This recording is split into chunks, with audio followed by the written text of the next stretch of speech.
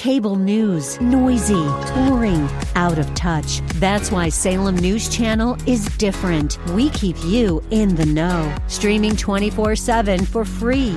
Home to the greatest collection of conservative voices like Dennis Prager, Jay Sekulow, Mike Gallagher, and more. Salem News Channel is unfiltered and unapologetic. Watch anytime, on any screen, at snc.tv and Local Now Channel 525. AM630TheWord.com's Church of the Week page presents today's devotional from Pastor Mike DeFries of The Park, Midtown. The fourth Advent candle represents peace. Paul explains in Colossians and Philippians what this peace is all about. He says, "Let the peace of Christ rule in your hearts." And when we do that, the peace of God, which surpasses all understanding, will guard our hearts and minds in Christ Jesus. There is only one way to have this peace. We must submit ourselves to the Lordship of Christ, and He will give us supernatural peace regardless of our circumstances. This peace conquers our fears, insecurities, and doubts. This Advent season, let's allow the peace of Christ to rule in our hearts as we engage a culture that seeks peace in other places. I would encourage you to listen to the song "God With Us" by All Sons and Daughters today